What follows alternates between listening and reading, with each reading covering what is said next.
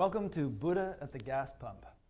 After much deliberation and conversation with friends, I settled on that name for this TV show, or YouTube show as the case may be. And I actually didn't think of the name. A friend of mine named Isaac Nevis thought of it. So Isaac, if you're watching this, get ready for fame and fortune. And if you don't achieve it, Isaac made a really great movie in which he plays a dancing zombie. And if anyone would like to see that, there'll be information on how to contact me at the end of this show, and I'll send you a link.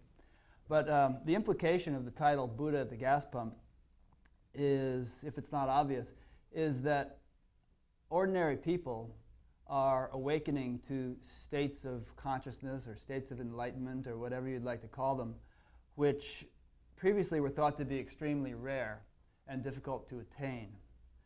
Now, I don't so much like the term enlightenment because, to my mind, that implies a perfected state, which may actually be rare. But there are very many gradations or degrees of awakening which people undergo. And many people in the Fairfield community, Fairfield, Iowa, have traversed quite a number of these degrees, or these stages of awakening.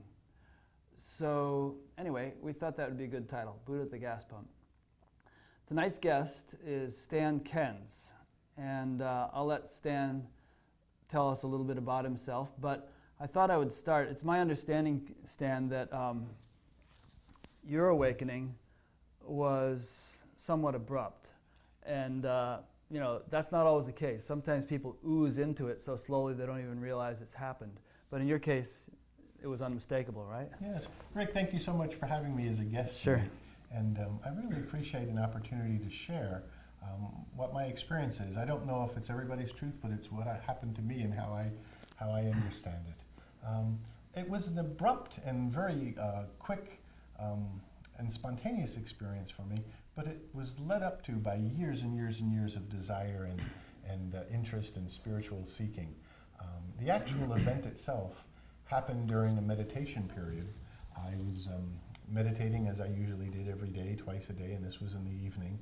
I think it was sometime in October around 1994. And what happened was that I just became awake in my meditation or alive in consciousness, and I realized that I wasn't breathing and that I hadn't breathed for a very long time. And so I kind of observed that, and I thought, well, what does that mean? What's happening to me? And then the thought crossed my mind is, well, maybe you're not going to be here physically very much longer. And at that time in my life, I'd fairly been comfortable with what my achievements were, my parenthood, my spousal relationships, and I wasn't really hanging on to trying to stay in the physical form. And so it would have been okay with me to let it go.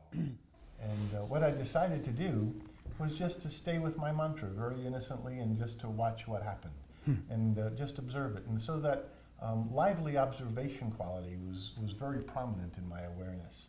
And as I continued my mantra, I guess there was a sudden rush of fear, like, well, if you really push this, you might not be in the world anymore and you might be physically dead.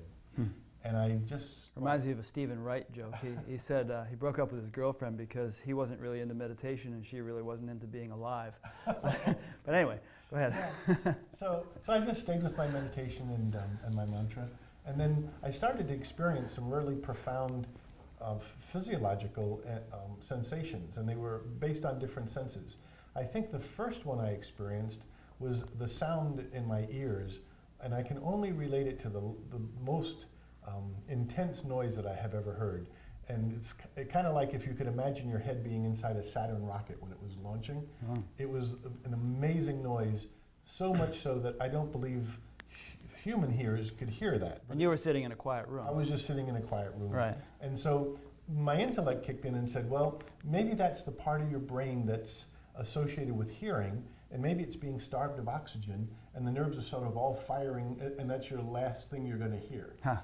And then it subsided, but the awareness didn't subside. And then came vibration, and I really felt like every cell in my body was vibrating to the point where it was going to disintegrate. And And then again, if someone had been looking at you, would they have seen you vibrating, or was it this is all on a subtle level? I didn't really feel it. I didn't feel it in a relationship with my physical body, but they were very, very profound. They were more powerful than physical feelings. So I kind of felt that they were sort of at an absolute level, or some level that I had never been to before. But it was extremely profound.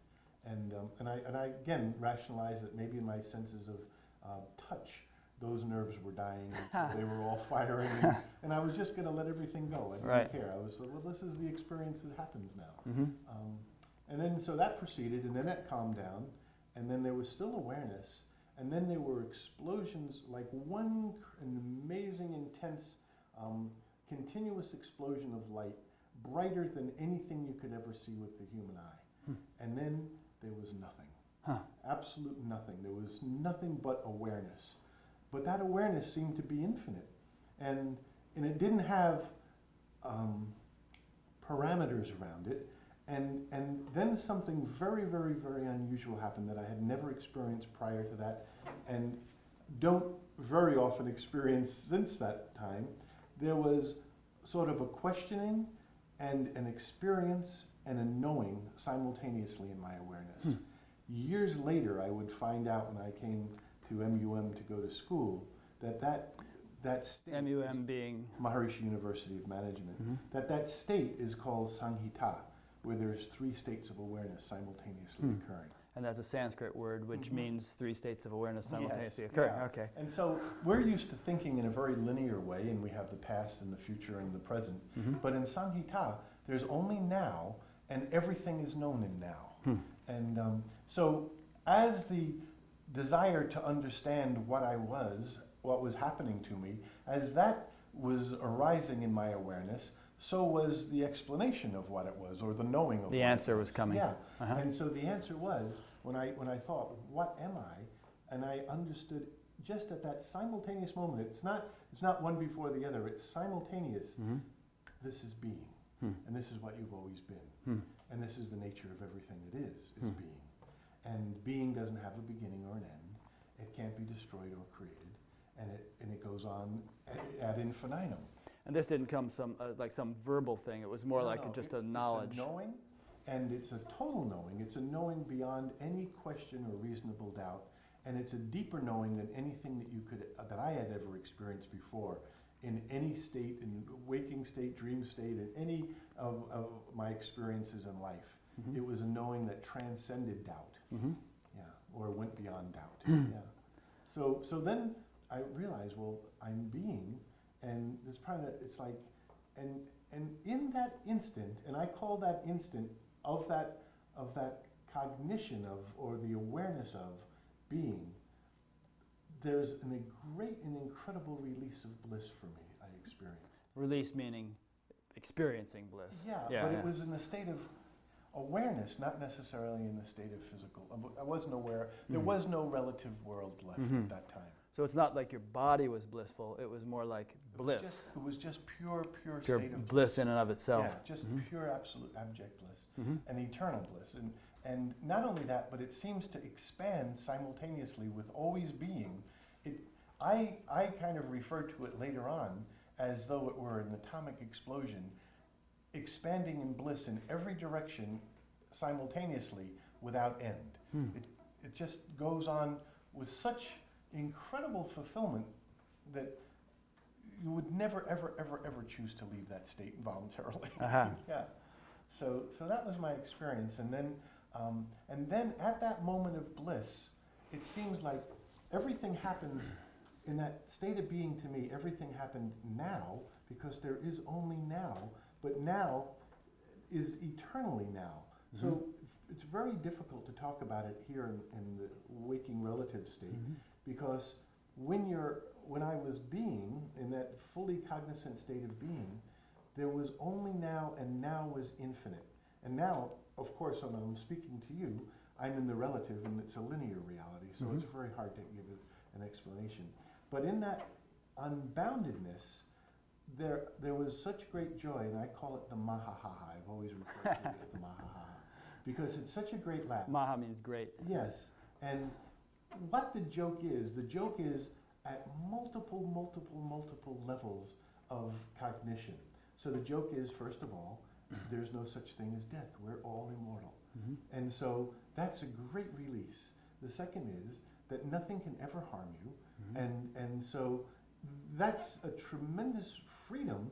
And every single thing that my intellect had interpreted throughout a lifetime as suffering or pain or was seen to be nothing more than a misinterpretation of who I've been. And so it instantaneously relieved me of all the things that had happened up to that point in my life that I thought were so important. The suffering in my childhood, or the struggles as an adult, or the friendships and relationships that I had that seemed to be challenged. I knew all of that was just as though it were somehow playing within my infinite nature to give me the experience and richness of a point of view. And yet, from this more expanded, infinitely expanded state of being, the transparency of an individual just faded away. It just dissolved. So I have a lot of questions for you based on what you just said, but I want to, since you were just mentioning things that happened in your life, a mutual friend of ours told me that you had quite a hellacious childhood and upbringing, and you know, mine was no picnic at times, but yours sounds like it was a real, quite a wild ride. And I think it would be interesting to juxtapose that with what happened to you, and it might actually encourage some people who feel that they've been damaged by life and have no hope of experiencing something like this because of all the traumas they underwent. So maybe we could go into that, and don't spare us the gory details. Well, I don't really focus on the gory details. And, I appreciate you have a lot of questions, and one of the things that I came away from that experience with, or retained, is that I don't have all the answers, but I don't have any more questions either. So that was a really big insight for me. My childhood was quite an interesting childhood. I had a mother that was mentally challenged and had to be hospitalized several times. I lived with in-laws that had, you know, the various in-law or relatives that had various dysfunctional behaviors like alcoholism and things of that nature.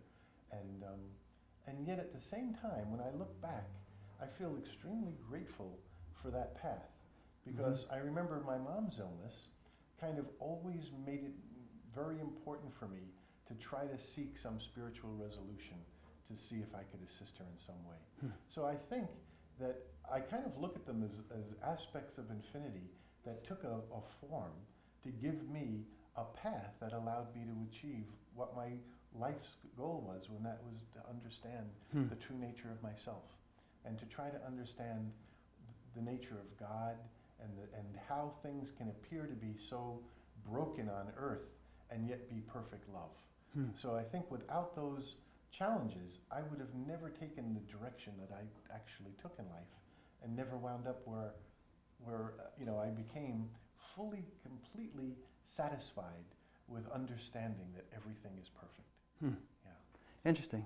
Yeah, it really is. Yeah, I really think it was. I went through some similar things. My mother was in and out of mental hospitals, and my father was an alcoholic and everything. And I remember saying to my mother at one point, after I had been meditating for some years, and I said to her, you know, whatever my upbringing was, you must have done it just right, because I'm really happy with the way I ended up. Yeah. She was happy to hear that. Oh, that's great. That's really good. Yeah. So, and I think that what happens is that we're very, very fortunate. From my understanding, and I've done a lot of thinking about this, when we have that beautiful experience of being, and then a desire comes up in forever, and the desire isn't the individual's desire, but it's a desire that feels like it belongs to you because we identify with our own individuality. That desire in the mind or the awareness of being precipitates out into a whole universe. And the planets and all the molecules in time and space and the atoms all take position necessary to create the scenario or the stage in which that life can be fulfilled. So if we wanted to become enlightened in this lifetime, then all those players have to go into the play that allow us to take that path. And it's really a wonderful gift of love.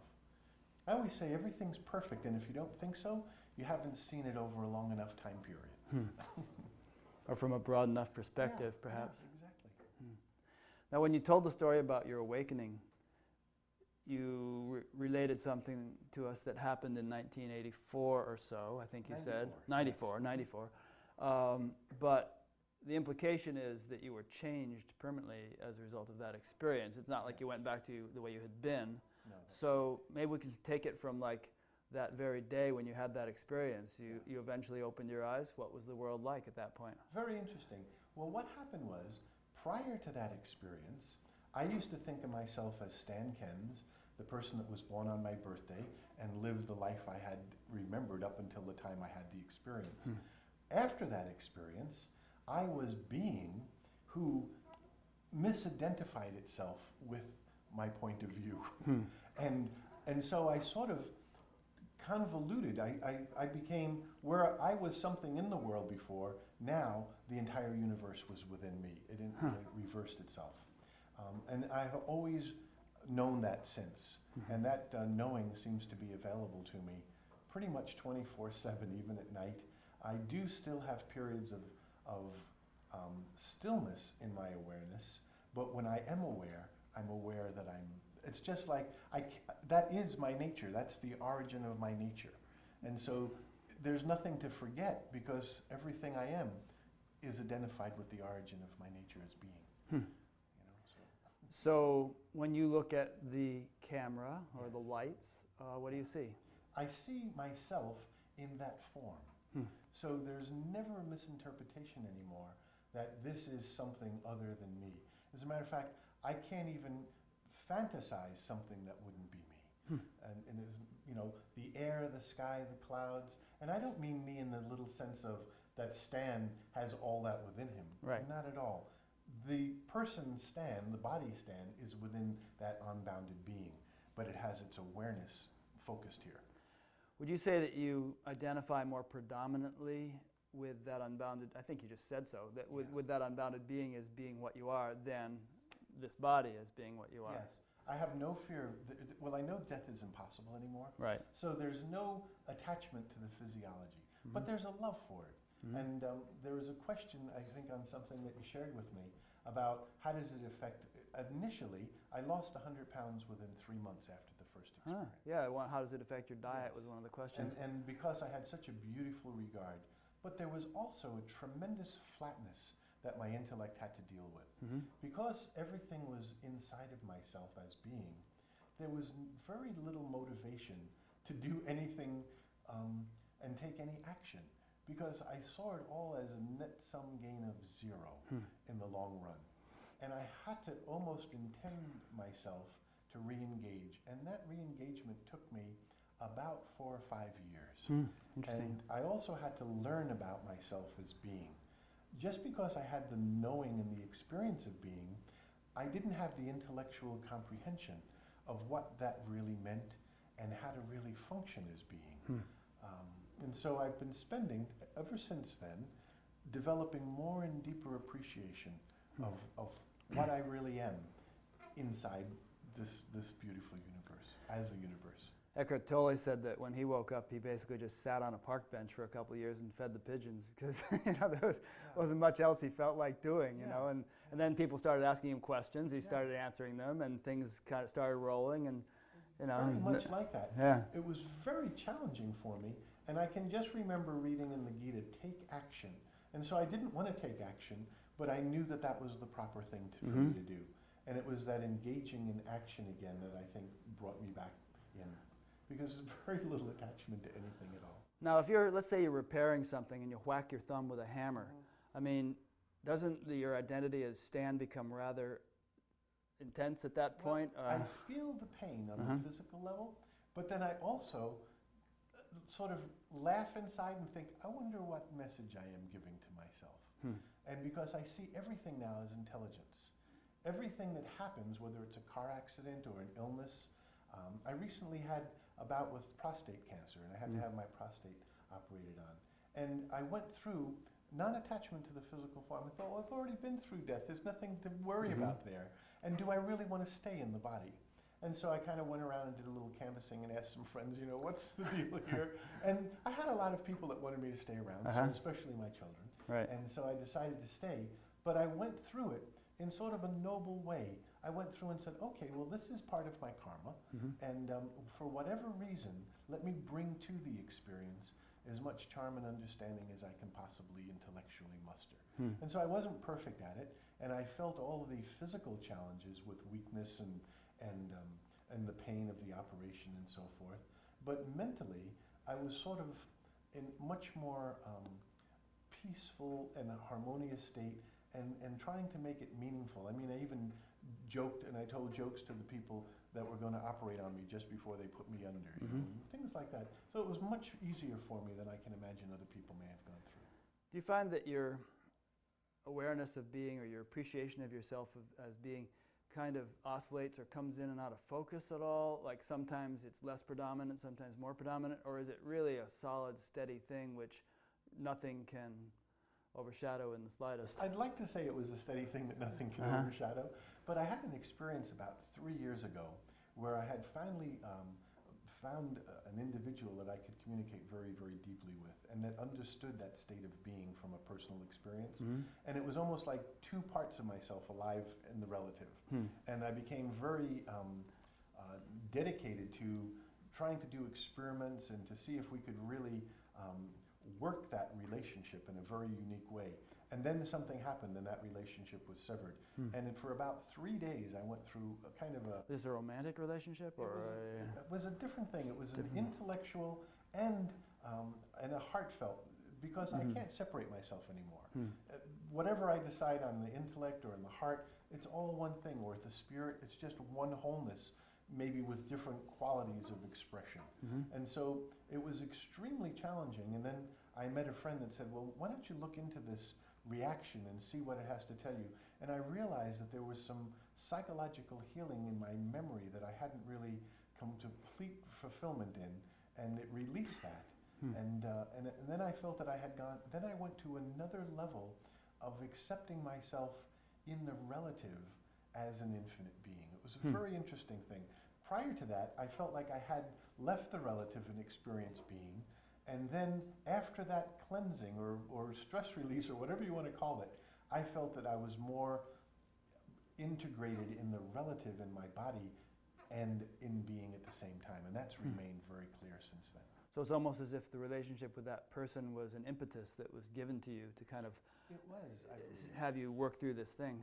Because we did experiments, we said, well, we'll reflect the deepest parts of each other that need to grow, and we'll embody that so that you can give each other a mirror to see what you have to work on if there's anything left.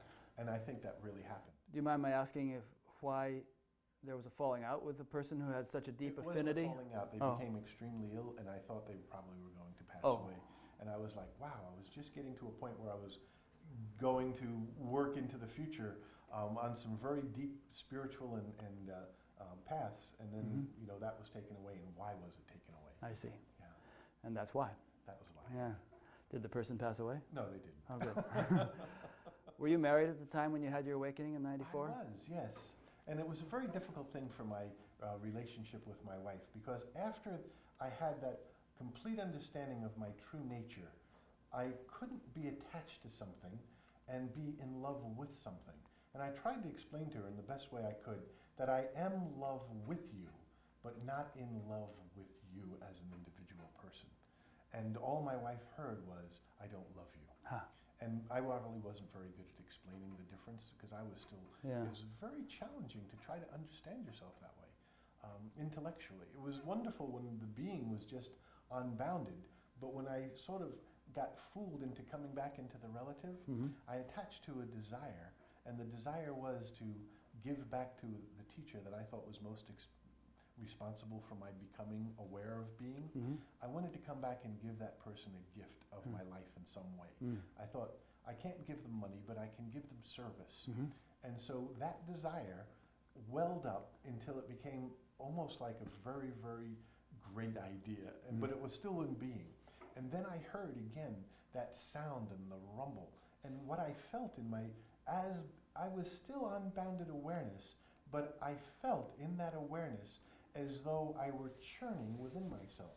It sounds very strange, but if you could take a big container of like whipped cream or shaving cream, and if you stirred it, even though it was transparent and you couldn't see it, there'd be a sense of churning. And that's what I felt. I felt that all the molecules in the universe were repositioning themselves to create an experience in time and space that would allow me to give the gift to this person that I wanted to give. And then this raw started again, the one that I had experienced on the way in, and it got so loud. And then what I realized when it was towards the end of the absolute experience was that it was breath filling my entire physical body again with oxygen, and it was my inhalation that I was hearing at a very, very subtle level that sounded like all the roar of all the covalence of atoms and molecular forces in the entire universe, and it cognized back into just air coming into my own lungs. And then the world was relative again. And this was during a particular meditation again, this was all happening? The same experience. I stayed in that state of being forever, and then an idea arose in infinity, and the idea sounded like a really, it just felt like it needed to be expressed. So are you referring to the meditation period in '94 at which you had this whole thing? Yes. Oh, you would call that a continuum from here, but from there was just infinite being forever, and then that welled up and came into relativity. Now, you kind of made it sound a minute ago that, an awakened person would have a hard time having a close, personal, loving relationship with a wife or something like that. And I'm sure you didn't quite mean that, but I know plenty of awakened people who are married and happily so. So maybe you could comment on that. I don't think it's very difficult. What I was trying to convey was there was no individual attachment, but there was infinite love without individual attachment. So would you say perhaps that, so in other words, there's so many songs that say, I need you. Right. So the need element wasn't there. All of that was just right. away In fact, think of it, all the songs that are written, and it's all about wanting and needing and going crazy because the person has left and so on. So what you're saying is that all that drama kind of dropped off. And out of a state of fulfillment, love was perhaps more than it had ever been. Well, I understood that the whole universe is nothing but love. So I wanted to try to share that I am love with you, but I'm not in love with the person that's in the body necessarily. And she wasn't able to understand that quite. I couldn't explain it very well either. But that didn't just happen in my relationship with my spouse. That happened with my career, with my children, with everything in the relative field. So everything fell away very, very, very quickly. You lost your career. Well, I didn't lose it. I just had no more interest in it. You had to sort of shift gears. Yeah. And children? And my children still say, Dad, you're not who you were before. But I don't have any memory of who I was before. Do they like who you are now? I met your daughter a couple of years. We seem to have a very, very good relationship, at least with one child. My son's still not sure, but my daughter and I get along really wonderfully. Yeah, well, you seem like a nice enough guy. Yeah, I hope to be. I'm not sure what you were like before. I don't remember that, and so my whole goal is to be as kind and as generous and life-supporting to every part of the relative field as I possibly can. That doesn't mean that sometimes I don't get frustrated but it means that always my deepest goal is to be as nurturing and as supporting as I possibly can. All righty. Well, I have some questions here that this is the third of these interviews that I've done. Okay. And we're building quite a list of people who like to watch them on YouTube or on FPAC. And there's actually a chat group that's been established where people are just chatting all day long about these points, and about half the people who've joined the chat group have themselves awakened. So that's awesome. It's really a high caliber discussion. But in any case, some of these people have submitted some questions, and I'd like to run through some of them with you. So these are not in any particular order, but since you awoke or shifted or whatever you want to call it, how has the experience of certain human emotions changed for you? You've kind of touched on these, but let's go through some of them. So happiness, for instance. Happiness has expanded tremendously. And I would say that almost all the time, like 99% of the time, I'm very, very happy. I do have occasional moments when I can intellectualize for some reason, but then it doesn't last very long because I can't forget my nature. And so maybe just for some small minutes or some cases I can start processing why did this happen or that, but it really doesn't last very long, and it's very, very short-lived. So even you could even feel a little wave of depression or something like that, but it would... Yeah, but it doesn't, it just dissolves fairly quickly, yeah. Mm-hmm. I think over the last several years, maybe if I've had 6 or 8 hours total, or 10 hours, maybe that's of all totaled over the last 6 yeah, 8 yeah. So at least that's what I'm remembering. Yeah. How about fear? Fear is very interesting. Before my experience, I'd been a very, very shy person. I'd gone to 17 different schools before I went to university level, and I never was able to make friends. I always felt insecure and not good enough to be who I am. I couldn't even go shopping and pay the grocery clerk for my wares. I just felt, and so public speaking was impossible for me. I used to be one of the people in the classroom that would count all the students and try to remember where I'd be and learn that word, because when the teacher called on me, I'd draw a blank. I was just incapable of, or if, just various things like that. And then afterwards, I can remember immediately joining Toastmasters, because I felt I had something to share, and I wanted to be able to share it fairly coherently and convey my message clearly. And so I joined them, and they asked you to give sort of an introductory speech, and I said, I'm the universe.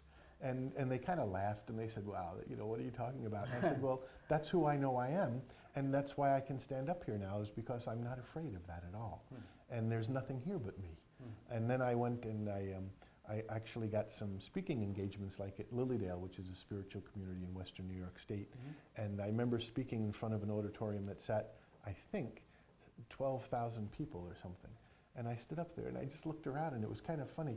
At that time, it was such a new experience for me that I was in unbelievable joy all the time. And I would just look around and go, wow, this is myself, And here I am on the stage of myself. It was a very funny thing to see, yeah. There's a verse from the Upanishads which says, certainly all fear is born of duality. Yeah, I can believe that, so when duality dissolves, fear can no longer be found.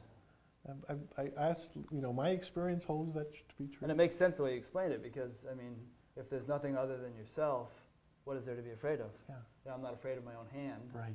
Might be afraid of somebody else's hand because I perceive it as separate from me, but not my hand. But there's also something, I mean, I'm not going to walk across a type wire between two buildings either. There's a rational sense of taking care of my There's a physiological response, wouldn't there be? I mean, if someone hung you from the Golden Gate Bridge by your ankles, you'd probably be getting some adrenaline and some, But what used to happen was I would talk myself out of things because I was afraid of my predicted outcome, my imaginary outcome. And that doesn't happen anymore at all. Right. As a matter of fact, I found that if I have some residual resistance, I usually go after that thing because there's some more freedom and growth, empowerment that I'll absorb. How about compassion? Have you become a more compassionate person? I believe I have, tremendously. I can remember before that having a big discussion with a friend about how relationships weren't very important in life. And that was my point of view. And now I think they're the most important. And I can see, because I can see that everything is contained in an infinite continuum, and that's my own nature, then every single thing that happens, whether it's a thief or a murderer or a sick person, that's all part of my own nature and my own being.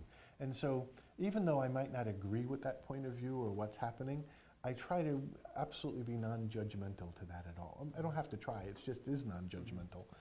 And just have a compassion will.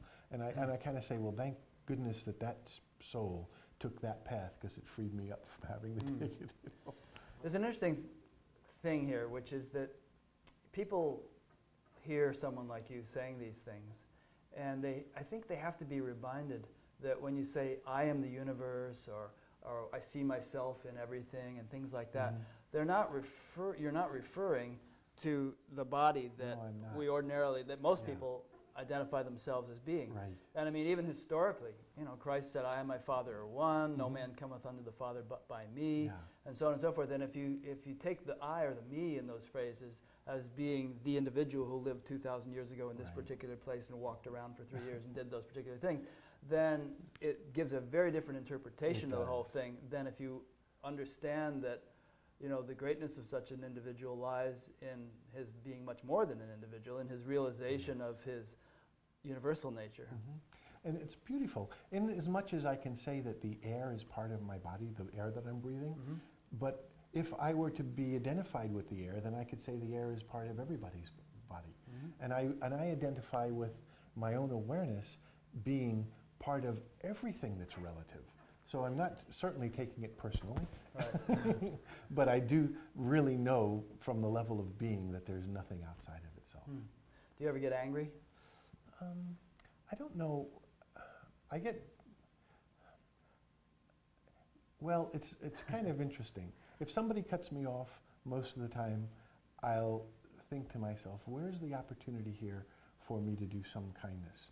I had an interesting thing. I was driving around with some people in the car a couple of, maybe 2 years ago, and I went to get into a parking space and somebody almost slammed into my car and he rolled down his window and he was screaming at the top of his lungs.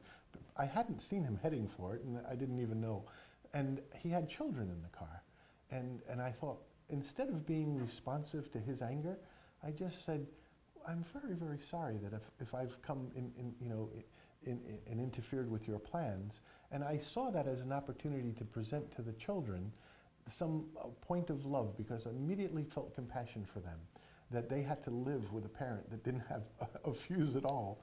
And so that's a way that I tend to respond more often than ever. And I've had car accidents where I've gotten up and shaken the hands of a person and say, well, nature has gone to great lengths to put us into contact. What do we have to, what is it that we can share from each other? You can share your driver's license and registration, buddy. But sometimes it's been really fascinating. And they'll open up, or they'll have some information or something that's very important or something that I've been looking for. Interesting. You mentioned that you lost 100 pounds after you had this awakening. Was that kind of spontaneous? You lost the desire to eat so much? Or you had a taste for different things? Or? I kind of felt my body was this wonderful temple, and I wanted to let it shine forth and to be as healthy and radiant as I could enjoy it. And then this is an interesting thing that happened. Very slowly, I was absolutely energized, incredibly so, right for months and months and even into years after the experience. But almost as though sand trickling out of an hourglass, I felt as though my energy was very, very gradually declining. That incredible extra bliss. And for several years that happened. And recently, I went up to the medical center. I'm a veteran, and they diagnosed me with sleep apnea. And since I've been able to get a deep night's rest, I thought I was sleeping all night, but from that point on, it feels like my energy is being re-energized. So I think I physically just sort of ran out of energy. And now I'm back at the gym, and I've lost 30 pounds recently, and I don't think that ever changed. It's just that I didn't have the energy to maintain it, and on a physical level. If you could talk to the Stan Kendz of 1985 or 1975 or some such thing, some point, earlier points in your life, what would you like to tell that person? Even 5 minutes before I had the experience, I would have said, don't worry. and I tell my future self now that, you know, whatever we are now is very, very finite compared to the expansion of who we're becoming. And to just enjoy every minute. I think the thing that I have the most respect for is that every minute is the only time in all time that moment will happen. Like this moment we're having together.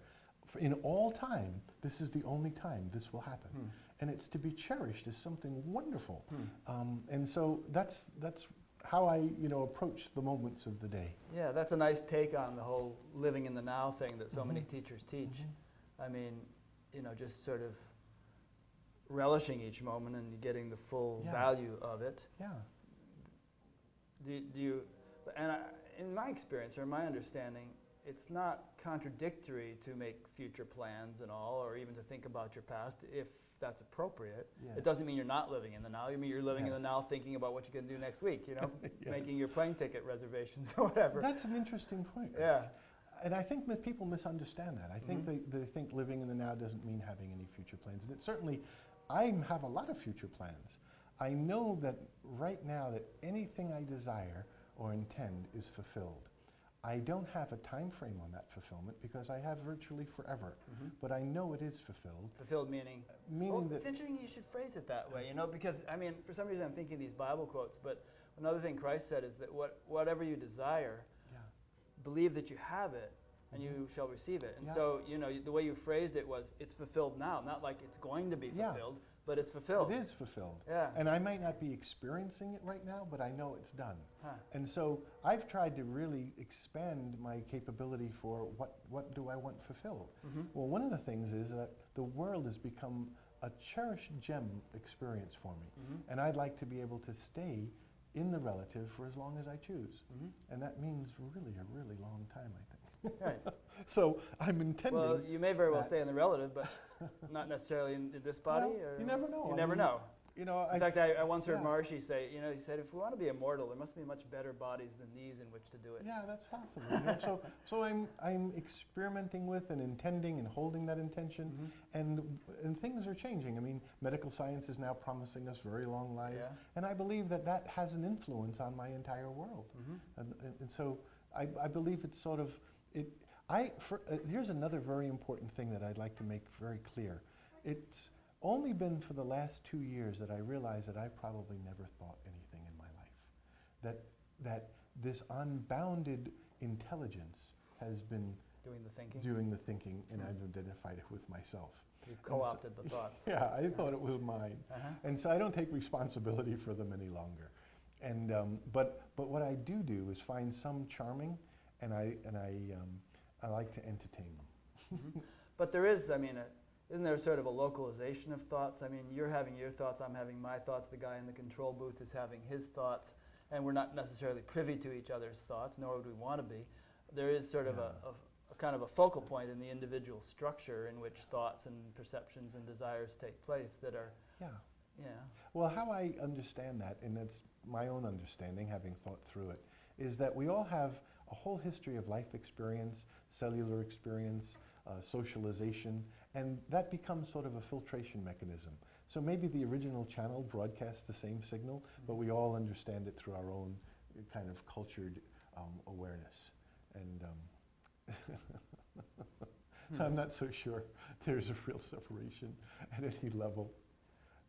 So what you're saying in a way is that there's this, clarify this if I misstate it, but that there's as if a frequency like you get from a radio tower, and there can be many radios around town picking up that frequency, and each radio, to stretch the analogy a little bit, could change the frequency somewhat to you know, broadcast it or to emit it in its own unique way. Some may be kind of out of focus, you know, a little bit off the beam, others tuned in nicely, some with nice big speakers, others with little tinny speakers and so on. So what you're saying is that each of our individual thoughts, desires, and so on are kind of channeled or localized expressions of a much more cosmic intention. An infinite field of intelligence. And we just kind of co-opt them. Yeah, a friend of mine likes to use the phrase that we're all sense organs of the infinite. Well, that's just as, you know, we have our eyes, our ears, but like that, you're a sense organ, he's a sense organ, I'm a sense organ. Yeah, I have no argument with that. As a matter of fact, many times I sit in a field or something in the summer, and I think of the millions and millions and millions of sets of eyes and ears of all the insects and the animals and the trees and the cells, and they're all perceiving itself. You know, it's really an amazing Perceiving thing. itself. Yeah. Elaborate on that phrase. Well, there is only the being of the self, and it's expressed in the relative, but they're witnessing from their perspective what being is in that form. Now that's the interesting thing, because being seems to kind of get localized and lose itself. I mean, the cricket probably doesn't sort of appreciate being the way you do. He's just got his little cricket nervous system, and he's living his little cricket life, And he, as a cricket, he has no clue of what the bigger picture is, you know. And it seems like an awakening to an enlightened state is the awareness. It's a transition out of or beyond the kind of localized bound state that crickets and frogs and you know, hedgehogs and dogs and cats and monkeys and elephants and up the evolutionary scale, all of them thinking that they're only this flesh-bound individual, and suddenly you realize, I'm the source of all those things. I'm the self of all those things, the soul of all those things. Yes. I don't mean to put words in your mouth or take over the dialogue here, but... No, that's absolutely true. And I think that it's our great gift to have an intellect and an awareness, and that through meditation in my life, I've been able to cultivate that awareness so that it's on most of the time. And so it doesn't go back to that state of non-awareness and just doing. It becomes awareness in doing. Now I have friends who have a meditation, or had a meditation background, but who eventually kind of rejected the whole thing and decided or thought it through and decided that meditation ultimately causes you to lose your uniqueness or to lose your individuality, because you kind of read these stories of people saying, I have no ego anymore. There's no, there's no individual, Yeah, nobody's home. Nobody's home. There are people who write books with titles like that. Right. And, that to these friends I have in mind is a very distasteful idea, not something they would aspire to. And they kind of feel that the whole Eastern approach to enlightenment is misguided and possibly dangerous. Yeah. What would you say to that? Well, I'd say two things. First of all, don't reject something you haven't got a good understanding for. Well, but they were meditating for some time, but then they... But, I meditated for pretty close to 20 years before I had this experience. And I would have never, ever, ever in my greatest imagination cognized that that was even possible. Even though you had read descriptions of it, I read everything. No idea that that's what... Until you experience that unboundedness, you can't even comprehend it with your intellect. No way in the world. And I don't feel anything reduced at all. If anything, I feel expanded to infinity.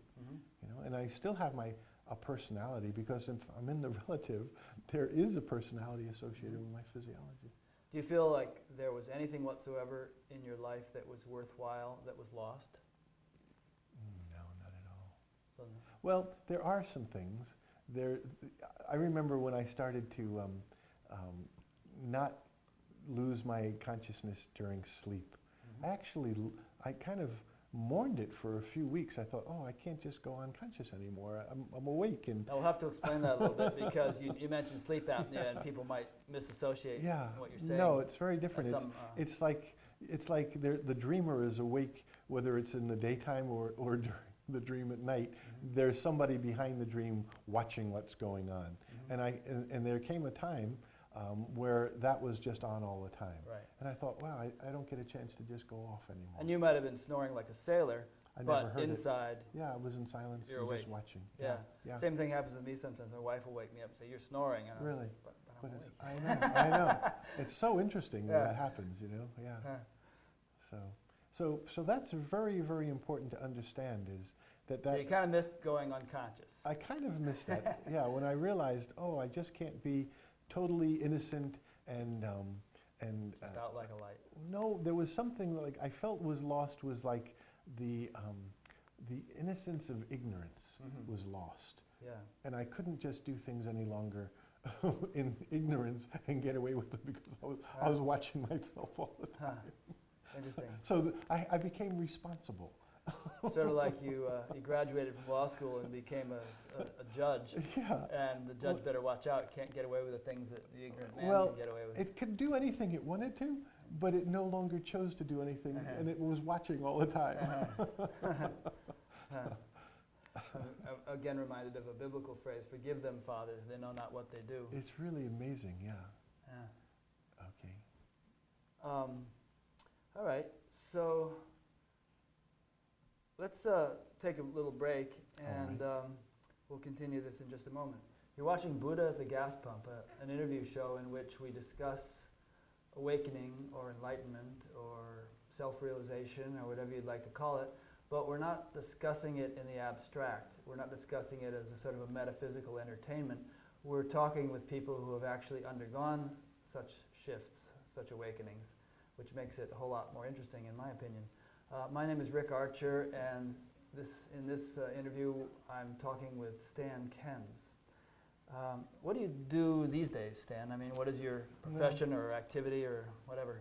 This is an interesting thing. I'm actually formally engaged as a student at Maharishi University of Management in the business department, and I'm researching the ability of a person at different stages of consciousness to achieve meaningful results, with the idea that perhaps in management, if we had people with certain ideal states of consciousness, they might be able to get things done much more readily for an organization. So that's my formal, but what happens on a daily basis is that I realize that the whole universe is everything is intelligent because there is nothing but intelligence and love. And so usually, and this happens quite often, something will come to my awareness, and I have a rule that people first and things second. And sounds like Susie Orman. She is. Does she? Yeah, she says people first, things second. Yeah, like and so and then plans third or whatever. Right. And so very often nature will come, and I'll get really right to the minute where I sit down and pick up my pen, and then something will happen, and I just laugh because I think to myself, wow. I'm glad I'm not sort of trying to run this show with my intellect, because it's something much more expansive and holistic is managing that intelligence.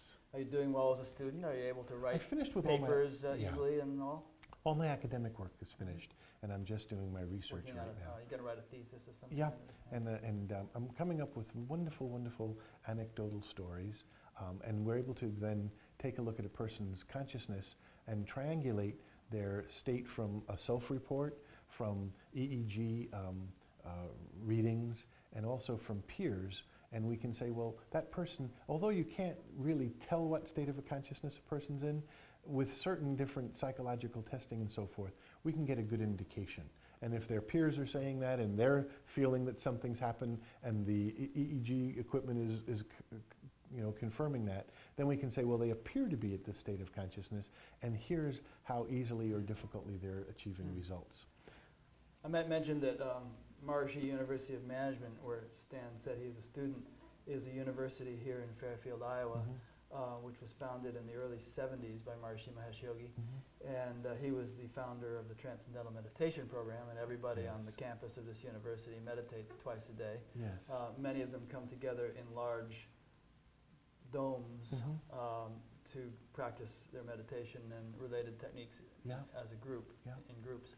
Now, in Vedic science, they mention that as a person's consciousness expands, then their ease with which they get their desire fulfilled also quickens. And so I have a very quick little story that I'd like to share.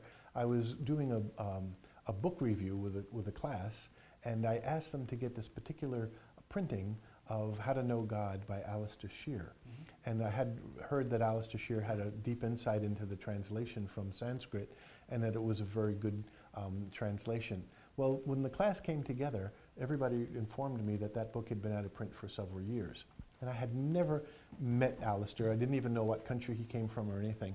And I said to the class, I said, well, let's intend to get his permission to use a reprint for our group. Well, that was on a Monday.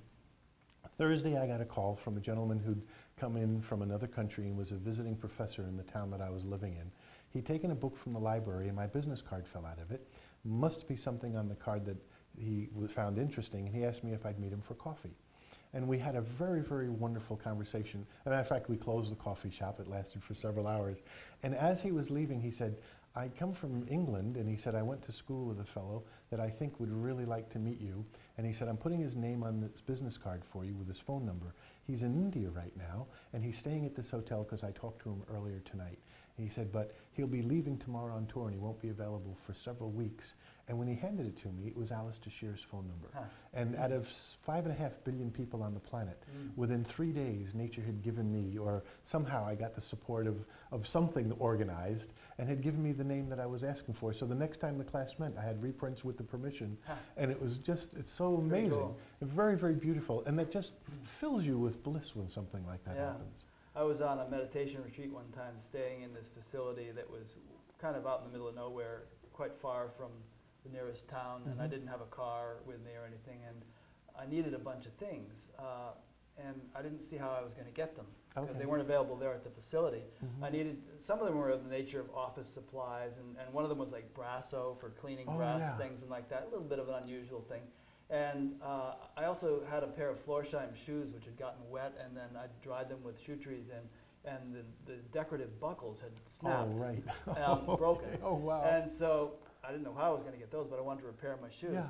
And so I was moved from one room to another, and in the new room into which I was moved, I found almost all of these things. There was a jar of Brasso and some the kinds of office supplies I wanted, but no decorative shoe buckles. Oh, wow. But I was walking to dinner that night, and I was walking past an air conditioner in the hallway, and something caught my eye atop of the air conditioner, and I reached up there. There was a pair of decorative shoe buckles. Oh, isn't that amazing? That fit my shoes. Oh, that's amazing. That's really amazing. Yeah. And they weren't my original buckles. I mean, I don't know how they got there. That's amazing. I want to touch on one more. Last year, somebody very, very close to me had to surrender their car because they had lost their job and they didn't have an income and they couldn't make their car payments. And they came to my house and they were kind of really sad and depressed, and what are we going to do and how are we going to do it? And I said, just don't worry, nature will take care of that. And as we were having that conversation, somebody came into the yard that I had gone to school with. They said they were leaving the country and going back to their home country, and did they know of anybody that they could give their car to? Wow. And that just worked out. It was like in minutes, you know? Cool. Yeah, really fun. Now, shifting gears here a little bit, as I mentioned earlier, there are a lot of people in our town, Fairfield, Iowa, who have undergone spiritual awakenings such as yours. And not only Fairfield, I mean, people all over the place over the these world days. now, Yeah, yes. it's really becoming kind of an epidemic. It is. It should be making news Right. much more than swine flu. I think so. Yeah. But some of the people that I know who fit this description have concluded or felt that it's no longer necessary for them to meditate. They feel that they're permanently established in the state that meditation aspires to get you to. Okay. And so they see no point in it, like a waste of time. I take it that you still meditate. I still do meditate. So why do you, and how do you relate, what would you say to those people who don't do it anymore? I'd encourage them to reconsider. And it's my personal experience that my evolution continues and continues to get richer and richer and richer. Very often now when I come out of meditation, this started happening about 1.5 years ago, my body is saturated with a sense of bliss that's absolutely exquisite, and it lasts for a very long time. And I walk around like that for hours sometimes. And that never happened even after my experience of being. So I think there's a purification until you're able to fly through the air and walk through walls. I think you can still evolve. It's funny you should mention that. I want to get to that in a second. But well, the people I'm referring to, I have a couple of people in mind specifically. I won't mention their names, but they feel they're progressing. I mean, one breakthrough after another. Every week it's something new, very interesting. It's just that they seem to not feel that meditation is a necessary part of the mix anymore for them. Well, I've tried to understand on an intellectual basis, and I have a take on it. I believe that when we transcend, it's just like going into a theater, and when we transcend, our molecular structure disperses and becomes being. And we don't have a memory of that because there's no sensory experience there, it's just awareness. And most people don't have enough awareness at that stage of unboundedness to really cognize what's happening, so they have no awareness. And then we recoalesce. But in the process of doing that unbounded expansion, we sort of become the hard drive that runs the intelligence in all time and space. And that hard drive gets tweaked a little tiny bit every time we do that expansion, and it corrects or it recoalesces into a universe. Defrags and writes in parts of the new program to fulfill the new desires. So if we see the world as doing this or that, instead of focusing on it, just being in our awareness, our molecular cellular awareness at the deepest levels makes a correction for it. And unless we plug into that program and unbound ourselves, the correction doesn't, I believe the correction doesn't have as much effect. So what you're saying in simple terms is that meditation still serves a function as an opportunity to kind of fine-tune and facilitate readjustments and... I go into unboundedness, the corrections are spontaneously occurred, I don't have to think about it at all, and I come into the relative and I enjoy a richer, more evolved state of the relative. Aren't you already in unboundedness before you sit down and meditate? Yes, but there's still an intellect that overrides that awareness. And then overrides means well, in other words, it doesn't just overshadow it. It's simultaneously in the program, and I just take that out, so it has no influence on it anymore. So you might say that when you're not meditating, when you're engaged in your daily activities, like right now, there's the unboundedness, and then there's also the intellect, the senses, all this other stuff going on. But when you do meditate, all that stuff kind of relaxes back into unboundedness, and you just enjoy unboundedness by itself for a while. And that has its own value. It has a value. It rewrites or redirects the universe. I remember one time a very, very profound teacher of mine made a statement, and he said that the mind of man was the organ of order for the universe. And without having to mind about it, we just transcend the minding, and then the organization happens spontaneously. It's interesting because the mind of man has created an awful lot of disorder. Yes, it has. And but I think the man he was referring to was the man that was awake to his own nature. Which is an interesting point, because more people who are awake to their own nature may be just the antidote to all the disorder that people... It's very possible. And really, when you think about it, even though the disorder is only the orderliness with a mistaken point of view. That's all. It's still functioning. It's still manifesting the relative field. Right. I got an interesting email just about the day before yesterday from an old friend of mine who is on a program that's called the Purusha program. And what that is it's a program where single men who have chosen to become single in order to completely dedicate themselves to attaining enlightenment do just that. And this particular group that this fellow is on is way up in the Himalayas in Uttarkashi, India, with quite a fairly large group of guys. And for years they've been spending, I don't know, maybe 8, 9, 10 hours a day meditating and doing related practices. Just pedal to the metal. Is that phrase? Okay. Yeah. Doing everything. But what he said was rather poignant. He said that a lot of his friends in that group are going through a sort of a midlife crisis now, because they're sort of beginning to feel like, hey, we're getting older, and I don't know if we're going to get enlightened. Wow. And I find it ironic that out here in the so-called mud, there's all kinds of people getting enlightened, and I imagine that a number of them are, and maybe for some reason just don't quite realize it. But one thing he said was, that by his criteria were that being able to levitate or perform rather miraculous things were the benchmarks or the criteria of established enlightenment. And if you couldn't do those things, then you just weren't there. And if that is the case, he's setting, in my opinion, although I've heard great teachers say this, he's setting the bar rather high. It is rather high. Because I've never seen anyone do any of those things, but I'm sure I've seen quite a few enlightened people in my life. So what do you say to that?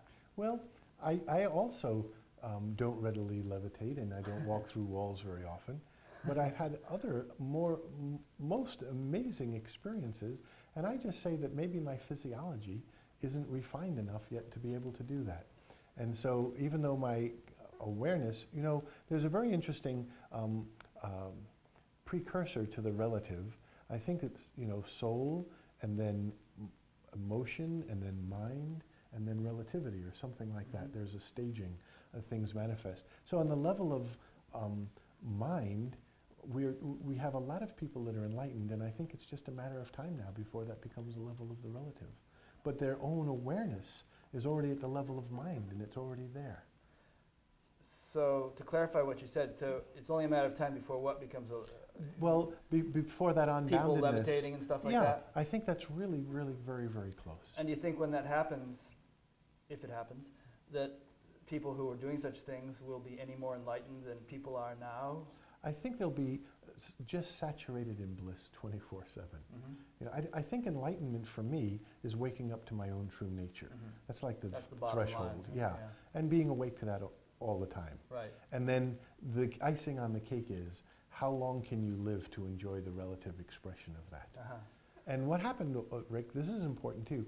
I reread, first of all, I got rid of I had a monstrous library of spiritual work and so forth, and I realized that all of it was written by people that didn't have the experiences. All of it? Oh, very, very large percentage. Yeah. And the small percentage that was written by people that did have the experience, I didn't have the experience when I read it the first time. Right. So I had to reread and relearn every single thing that I held to be valuable after I had my experience, because I saw it from a completely different point of view.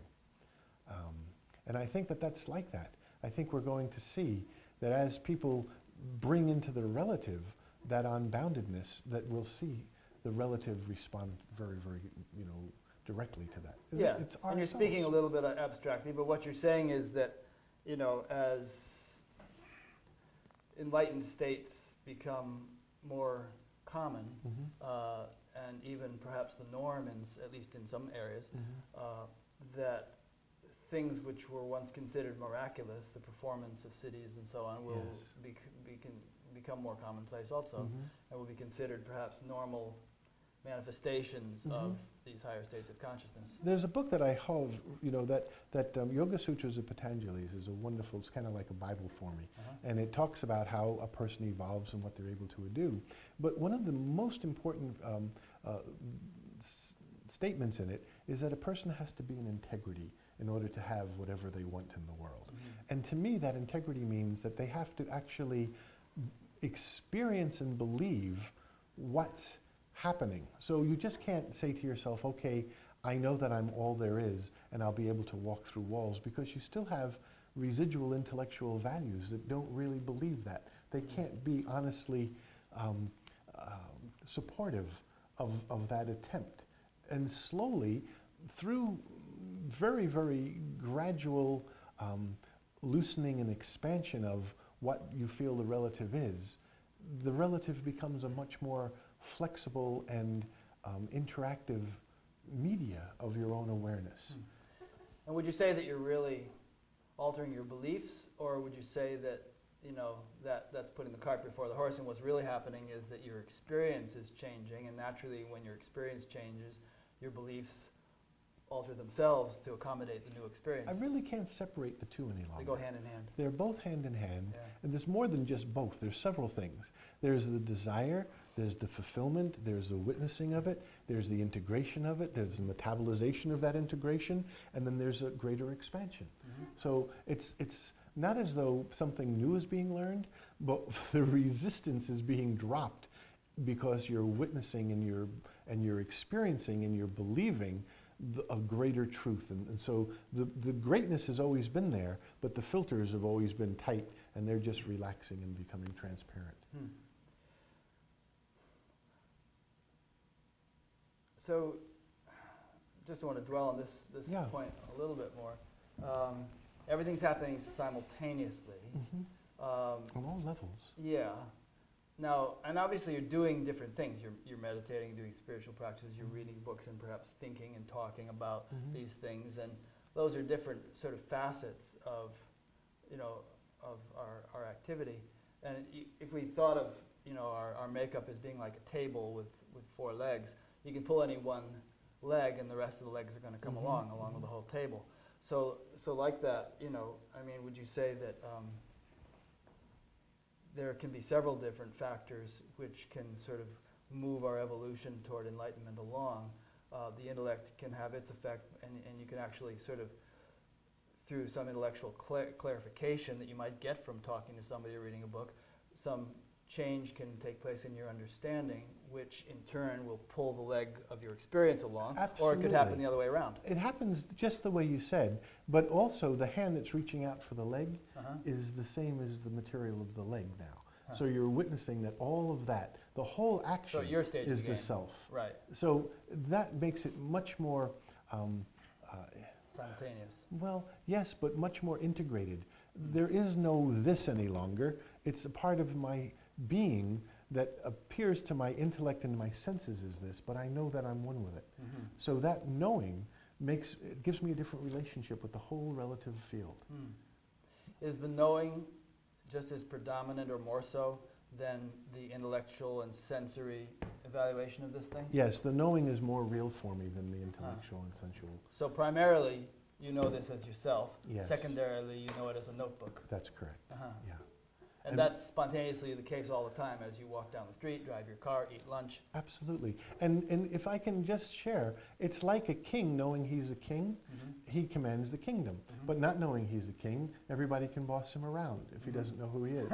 Okay, so when you know that you're part of the entire kingdom, it's part of your own awareness, then you have a different relationship with the entire environment and with the world. It's not the same as a person who doesn't know that. Here's a question out of left field. A lot of people consider celibacy important for gaining enlightenment. Do you have any comments on whether or not it is? Well, I've never been celibate for like major periods of my life. I've had some short periods, months or so of celibacy, and I found that in some of those periods, my actual spiritual experiences were enhanced. And then when those periods were over, maybe they weren't as much flashy experiences happening. So I did find some relationship, but I can't talk from a life of celibacy because I don't have that experience. Yeah, well, it obviously didn't seem to be a problem. When you had this awakening experience in 1994, was there anything leading up to it that, looking back, you feel might have been symptomatic of the approach of that transition? Or was life pretty much exactly as it had been, and all of a sudden, kaboom, you had this thing? Yeah, there were quite a few things leading up to it. Two very important things that come to mind. The first one is, ever since I was a little child, I wanted to sort of love the world like, I come from a Christian background, so St. Francis of Assisi was able to talk to birds and animals, and I wanted to have that relationship with the world. And also, Christ was one of my mentors and spiritual leaders, and I wanted to have that unbounded, compassionate love. Well, there was a time then that I became so open to love that whatever I put my attention on, I almost fell absolutely in love with. Whether it was a tree or a cloud or a person or whatever it was. And I actually felt broken. I can remember crying and sobbing because I didn't feel like I could live with that kind of love. And it too much for you to handle? It was totally overwhelming. And this was before your awakening? Or Yeah, after? Oh, yeah. Before, okay. Yeah, and so I had heard that there was a place where there was sort of a spiritual shrine that I could go, and I wanted to go and sort of bare my soul to God or whatever. And I went there, and I sort of said, look, if there are such things as saints or God or Buddha or Jesus that have attained immortality, I hope you can hear this prayer because I feel broken, and I feel like I can't live with this kind of love in my life. And I stayed there, and it was quite an emotional thing for me. I cried, and I laid on the ground, and I spent as long as I wanted to there. It was a very private little shrine, and then the curator came in, and he said, how did you find this place? And I said, well, I had just heard of it. He said, people don't hear of this place. He said, this place brings people to it. People don't find it. Is this up in New York State? Yeah. And I said, well, I'm here. And he said, I know you are. And he said, we've been preparing for something for 5 years that we're starting tonight, and you're here. And we feel that somehow nature or spirit or God has brought you here. Would you like to be part of it? And I said, I don't think I can. I said, I'm kind of a broken person, and I don't think I have anything to give. What would you want me to do? And he said, well, this is going to last for 7 weeks. We're going to do a rather extensive ceremony that's only attempted about every 500 years. It was called the Sri Chakra initiation. And I said, well, what would I do? What would you want me for? He said, just come as often as you can, every day preferably, and just sit here and radiate love. And I thought, oh, I'm the man for this job. You know, I'm off the streets. I'm much better not even being in the world. And so I went and I sat there. And I sat there and I sat there and I sat there, mostly with my eyes closed, ignoring everybody, just trying to deal with this unbounded love. And then the weeks passed, and the night came when they were going to install this chakra. And over the time period, it came to my attention like, well, what is a chakra and where is it? And it's an energy center. It's a sort of a metaphysical energy center. And I thought, where are they going to install it? Because nobody was telling me any of these answers. I wasn't even asking the questions. I just was thinking about them. And I thought, oh, it's going to be installed in the people that are here. And that kind of dawned on me. And so the last night, as they were doing the final ceremony, he addressed the entire gathering. And by that time, there were hundreds of people there. I was one of the few that stayed the whole period, but the last 3 days, many, many people came, thousands actually. And he said what this was is that there was an ancient spiritual leader who gave a gift to humanity. And the gift that he had given was that he would break the bond of the individual with the thing that they were attached to. So in other words, that bond of love that I had to everything was absolutely severed that night. And I was free. But with that freedom came something that I hadn't anticipated at all. And that was absolute non-attachment to everything. I couldn't care about my body, my children, my wife, my family, my job. Nothing at all could I really feel that I wanted to live for. And that's why some days later, when I went through this experience in meditation, I didn't have the desire to hang on to my life any longer. I had already dropped it. So I think that that's those two events, the ceremony that was being planned for 3 years, that only happens once every 500 years, my showing up, and that unbounded attachment that was so painful that I couldn't live with it, and it was just severed, you know. And I want to reemphasize it in case people have just tuned in or haven't heard this whole interview that, you know, you have certainly not lost the capacity to love or feel compassion or anything else. No, not at all. All you're saying here is that the attachment component was broken. The need to hang on. Right.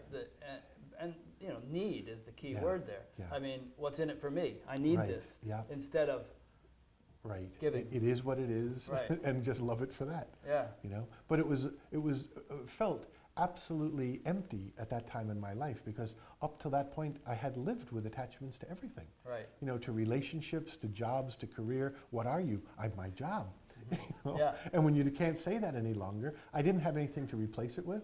I hadn't experienced being yet. I just wasn't attached to anything at all. It's true. I mean, if you come up to somebody and say, well, who are you? They'll say, well, Joe Smith. And well, tell me more. Well, I have a wife and 3 kids. I work here. I live there. Right. I like skiing. I do this. You know, I had my appendix out. You know, they go into all these little specific things, but are any of those who they really are? Yeah. I know. So now, if somebody asks me, I say, I'm more than I can even imagine myself to be. Are you very open on campus about the fact that you've had this awakening? I don't actually broadcast it. I kind of fly below the radar. Right. Going on, you know, television here is going to change that.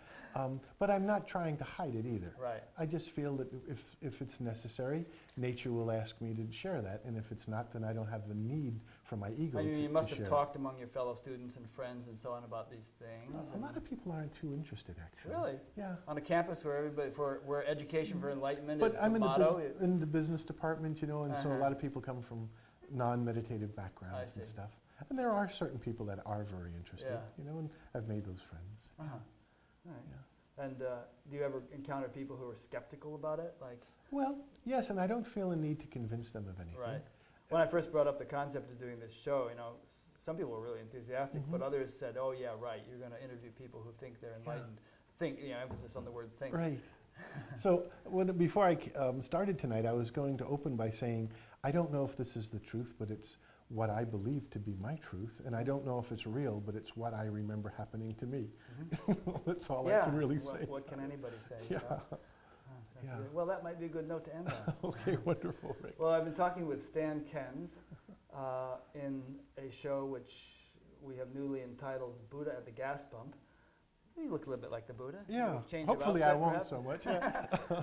And I hope you've enjoyed this show. We plan to continue doing them weekly. They will be broadcast on FPAC, and at some point we'll be telling you the exact time they'll be broadcast every week, so you can set your DVR.